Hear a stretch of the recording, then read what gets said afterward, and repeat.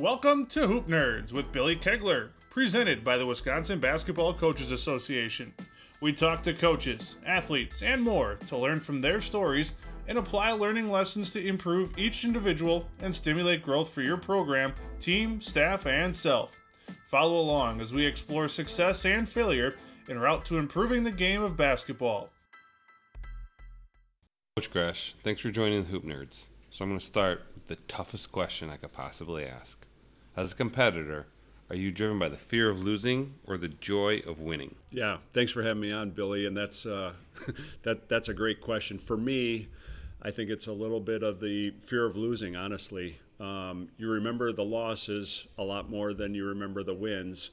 So we've had some team success over the years, and I find it every year you have to go out there and prove yourself all over again. And really it's becoming increasingly difficult to duplicate some of the success that we've had in the past. But to answer your question, it's the fear of losing that really keeps me going. What makes it so difficult to duplicate that success? Yeah, because every year is different. I think it's human nature. A lot of especially young adults, right? They see the success that they had the previous season. They just assume that it's automatically going to happen. And then because you had some success the year before, you're getting every other team's best shot the following year. So in a lot of ways, it is really, really difficult to duplicate that success. And that's something that we've strived for as a program, just to have that sustained success over a number of years. So the disease of more kicks in, and those new or underclassmen want to have that success, but they don't necessarily know what it took to get there. So what sorts of things do you do to teach them how to be successful at the level that you expect them to be? Yeah, I think it starts from your leadership, the top down. A lot of the things should be and hopefully are passed down from the seniors to the juniors and then to the sophomores and the freshmen. I think if you have a player-led program, it's going to be better than a coach-led program. And we've been really fortunate over the years that a lot of the expectations, the work ethic has been passed down from group to group, starting with those seniors. So I think it's critical that you have strong leaders in your program, and we've been fortunate. Like I said, a lot of the culture, the work ethic, the expectations have been passed down from year to year, from the upperclassmen to the younger guys. All right, you just hit on culture, and part of that is traditions that you pass on from year to year. So what's a tradition that you've had continually in your time that has helped contribute to your culture? Well, if you start on the floor, like we want our older guys to help coach the younger guys. So a lot of the breakdown drills, especially early in the season, you're doing 2-on-2, 3-on-3 at a basket. I'm okay stopping practice if one of the upperclassmen are going to grab one of the freshmen, correct them, coach them up, and explain to them what they're doing wrong. So I'm okay with that, and I think that's one of the neat things, just to see that happen when those seniors, juniors grab those younger guys, because they want to see them be successful, and eventually those guys are going to become our leaders as well. So I think that's one of the things when we start practice that has been passed down over the years. Do you ever have a situation where players know what to do and they're capable of doing it, but they don't know how to vocalize it?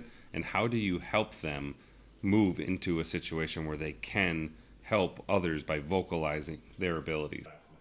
Sure, yeah. Some of those guys, their delivery might not be perfect, but they're trying. So you encourage them, you would try to empower them to let them talk to those guys, and eventually they'll become a little bit more comfortable in that role, talking to them. So some of it is what they say. A lot of it is how they say that to the younger guys. We have a junior that is a very good leader for us, has a lot of high expectations of himself, but also of his teammates. So his delivery, he's got to be careful. Sometimes he can come down on those freshmen almost a little bit too hard.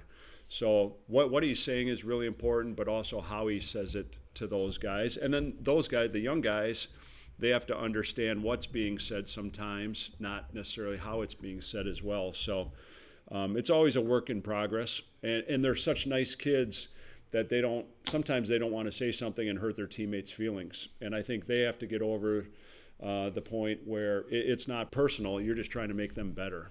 Can you give an example when you talk to a player who has the wrong tone or wrong delivery and what they can do to change that to improve?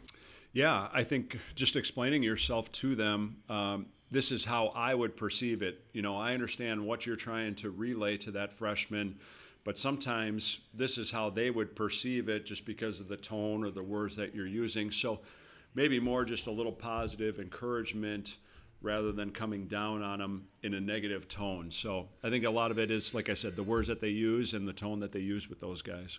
So is that a discussion you have in the gymnasium during practice, or do you try to find a different setting outside of practice to discuss that with them? Yeah, probably off the court, because we wouldn't want to break up the flow in practice. Things are moving. I think one of the things we try to do is learn by doing it, right? So you explain the drills, the teaching points, things that you're learning, you're trying to teach them, and things that they're trying to learn, but you also learn by doing it. So yeah, we try to explain things, slow down, teach, but also the reps are really important for those young kids. Just get out there and do it. And they're going to fail sometimes, but that's how they're going to learn. You just mentioned the flow of your practice, so I'm curious about the framework or how your practice is set up, especially early in the season now when you're trying to get a lot of work in. How do you break down between teamwork and individual work and determining when you need to cater more towards one versus the other? Yeah, so that's great question, especially early in the year. I played for Coach Bennett at Green Bay. I'm a little bit more of a defensive guy. So we want to make sure that we're master learners on the defensive end. So before we start going and implementing our offense and our philosophy on that end, we really try to implement a lot of our defense first, and then eventually we're going to mix in the offense. At the same time, we take a lot of pride in the skill development. So I'm thankful we have a great coaching staff, Logan Flora, Corey Shashelchik, Mike Dashner, Brian Rohrig. So we can do a lot of that individual work. So on our main court, we have 6 baskets. We can really do a lot of that skill work and divide up where we're covering a lot of ground, getting a lot of reps at each basket without wasting a lot of time. So again, for me, we get the defense in, we do a lot of skill work, and then eventually we're going to get the offense and the 5-on-5 in. So when you implement something, do you start with the part whole method, or do you introduce it as a whole and then break it down into the parts later? Yeah, for me, and a lot of people do it different ways, I like the parts. So we'll do a lot of small-sided games, 2-on-2, 3-on-3, 3-on-3 with an extra passer, so that guy is understanding what he's looking for and what the defense is doing. So I really enjoy the parts first, and then build it up to the 5-on-5 live situation as we go along. All right, what's your favorite small-sided game? Oh, are we talking offense, defense? Really, we set a lot of screens, so we would just do maybe like a 3-on-3 cutthroat. So if you have 5 groups of 3, you're going offense and defense on one basket, offense and defense on the other. The 5th team is right there. So if you're stressing the defense, you can keep track of points or stops on defense. If you're trying to reinforce the offense, you can reward the offense, score the baskets, 2s and 3s. And then that 5th team is coming on as soon as there's an open basket. So that's pretty simple, not rocket science. But again, you're trying to reinforce things. And then it could be any number of different screens. So if it's an offensive drill, you're breaking down the down screen 3-on-3. Or you're doing a flare screen 3-on-3. You can do a stagger screen with the extra passer 3-on-3. Back screens, ball screens. So there's a lot of different ways you can break it down. It just depends what you want to emphasize that day. So will you move that concept you're teaching in the small-sided game directly into a 5-on-5 gameplay situation, or will that come later? Yeah, probably later, just the way the flow of practice. We'll do a little bit more of the individual work, skill work, defensive breakdown drills, and then towards the end of practice, we get more into the team stuff. You mentioned your all-star staff, and I want to use this cutthroat 3-on-3 as an example. So if you're emphasizing defense within that drill, do you have all of your coaches only focused on the defense, or are you assigning them separate ways? Yeah, so if we have 5 teams, the one team is sitting out, you can assign offense to one coach on one end and then offense to one coach on the other end, and then same with the defense. Or you assign them to that team, and I would take a team, and then you just follow them around. So really depending on what you want to get out of it, we've done it both ways. For that drill, a lot of times I'll have them stay with that team. So they're getting to see what those kids are doing each time, whether they're on offense, defense, and what they need to improve on. You and I are kindred spirits in that we both love defense, but we know that's not always the player's favorite part of practice. So what can you do, and what do you implement to get them excited about implementing your defensive system? Yeah, I mean, we try to do some finishing skill work, shooting drills. We'll also do it in more of the 4-on-3, 5-on-4, 5-on-5, some of those transition drills. So you're not just playing in a stance for the first 2 hours of practice. So, yeah, they enjoy the offensive end. So I think, especially in today's day and age, when I first started, it would be even more on the defensive end. Now you have to have a little bit more balance and reward those kids with letting them go up and down a little bit. So whether it's kind of our Bucks drill would be 4-on-3, 5-on-4, 5-on-5, or we even started a little bit slower, 2-on-1 to 3-on-2 to 4-on-3. And then if you're working on their conditioning, you can add on to the 4-on-3 to actually include 5-on-4 and then finish up 5-on-5. So talking about their conditioning, when we talk about full court drills and transition drills, as you go throughout the season, are you increasing the amount of time you spend on that or decreasing the amount of time you spend where they have more time on their legs from a conditioning perspective? I think more 5-on-5 in the full court as the season goes along. Very early in the practice, it's a little more teaching, a little bit more slower, a little bit more half court breakdown. And then eventually you're going to play games. So the game is 5-on-5. The game is up and down live. So we don't want to be just a drill team. So eventually you're going to have to go up and down in the 5-on-5. So as the season goes along a little bit more, practices get shorter in the heart of season. You're doing more of the 5-on-5 stuff just to stay sharp and keep your conditioning that you have. All right, my favorite thing to do is to go to practice the day before a game so I can check out the preparation for game day and what they're going to be implementing during that game. So can you walk us through what the day before a game looks like before you say play Wisconsin Lutheran College? Yeah, so we get them going, we'll stretch them out. I think young kids don't realize how important stretching and taking care of their body is. The upperclassmen who have some miles on their leg, they understand, all right, before practice I need to stretch. After I need to stretch, I might jump in the ice tub or cup. Our young guys think their bodies are going to last forever, but we do try to stretch out for about 10 minutes. We'll do some type of skill work, whether it's forwards on one end, guards on the other. A lot of the game now, as you know, has become interchangeable parts, so it might be guards and forwards intertwined, working on their skills.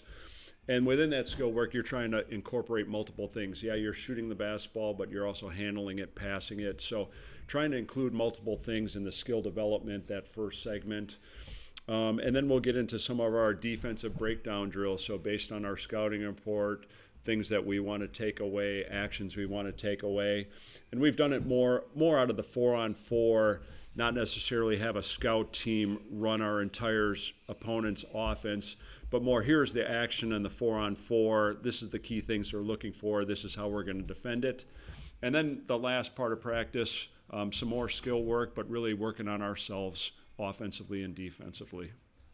So are you concerned with the opponent's sets or concepts? And also, are you concerned with their play calls? Yeah, definitely more concept base. If there's one thing they run over and over again, we might try to figure out what the call is, but it's more the concepts. I think the game happens so fast, so to be thinking through all that stuff as a defender is really hard. For me, defense comes down to effort and anticipation. So if you can do those things and not be thinking about, all right, they're running this play and this is what's going to happen, the better off our defense will be. And plus, there's so many good coaches at Division 1, 2, and 3 level. Everybody's got some counters, right? So you scout them out, you're expecting one thing, and all of a sudden that shooter is coming off the backside instead of running the play that you had scouted out. I think it's better for us, at least, to do the concepts. Let's talk about ball screens. And with the influx of offenses running ball screens from various locations on the court, have you kept with what you've always run from a ball screen defense, or have you adjusted? Yeah, that's a great question, because I think at one point in my coaching career, every day we would work on guarding the ball somehow, whether it's a zigzag drill, a closeout drill, a driving line drill. So guarding the ball every day, we've done that. We do a transition defense drill every day, so we're not giving up any easy baskets or layups. At one point in my career, we were doing a defensive rebounding drill every day, but I think the game has gotten to be so physical that I don't want to see two teams just run into each other for 5 or 10 minutes, have somebody get hurt or have a back injury. So we've gone away from some of the box out drills and more reinforcing that in the 5-on-5 situations. But the ball screen defense now, like you said, has become so prevalent in the game, going over that. And we have adapted over the years, where I used to be strictly a hard hedge, big show guy defensively. We've done some things to ice them on the side, a little bit of drop coverage. And then we've had some mobile 4-men that can guard out on the perimeter, so we've actually switched some things in recent years. So that's something that's has adapted and changed over the years. And I'm pretty stubborn, Billy. Like, I haven't changed a whole lot on either end, but the ball screen defense, because it's become so prevalent, we found we had to adapt. What did Coach Bennett do when you said you were switching ball screen defenses? He didn't believe me. Or he said, why would you do that? And actually, he has come and told Tony, because Tony now at Virginia is pack line.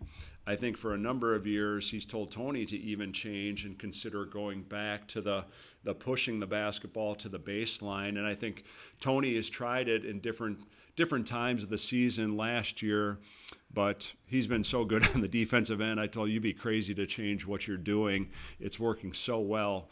But I think even Coach Bennett has adapted or tried to get Tony to adapt over the years a little bit. All right, 2 questions to get you out of here with, and they're from left field a little bit. So if you have a prospective student athlete sitting in front of you, and you could only ask them one question and one question only, what question would that be to get to know them? Boy, that really, I think that the biggest non-negotiable for me is, do you love the game, right? And especially in Division III, there's so many restrictions on how much we can work with the kids. Now that's changing a little bit. We get 8 days now, either before October 15th or after, or you can split them up. So there's a little bit less restriction. But even with the extra practice time, I would ask them, are you passionate about the game? Because if they are, they're going to put the time into the spring and the summer and the fall to get their games better, and they might end up passing somebody that has more talent than them. So I think passion at this level is the biggest thing. So they're all going to say yes to that. Yeah, but how can you differentiate one answer from another to figure out who truly has that passion? Well, yeah, you ask them follow-up questions. Are they working out now at the high school level? Are they playing a fall sport and working out on top of that? Do they like to get up in the morning?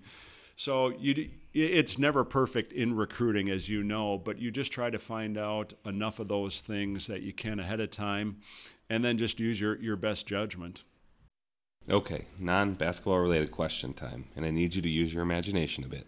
So if you're standing in front of a refrigerator and you look inside of it, what one item inside of that refrigerator best identifies with who you are as a person and why? Are we talking freezers and refrigerator? Because I'm going to grab the ice cream. Like if I could get some good custard in front of me and watch a good basketball game, the Big Ten Network or ESPN late at night, that's me. Get me a bowl of ice cream in front of the big screen watching some basketball. You said custard, so is Culver's a sponsor of your basketball program? No, Culver's is up there. Gillies, I'm from Wauwatosa, so Gillies on Blue Mound is hard to pass up. And then handles in Youngstown. My wife is from Youngstown. Great ice cream in Youngstown. This just became a travel food podcast, just like that. Yeah. Thanks for your time and best of luck this season. Thanks for having me on, Billy.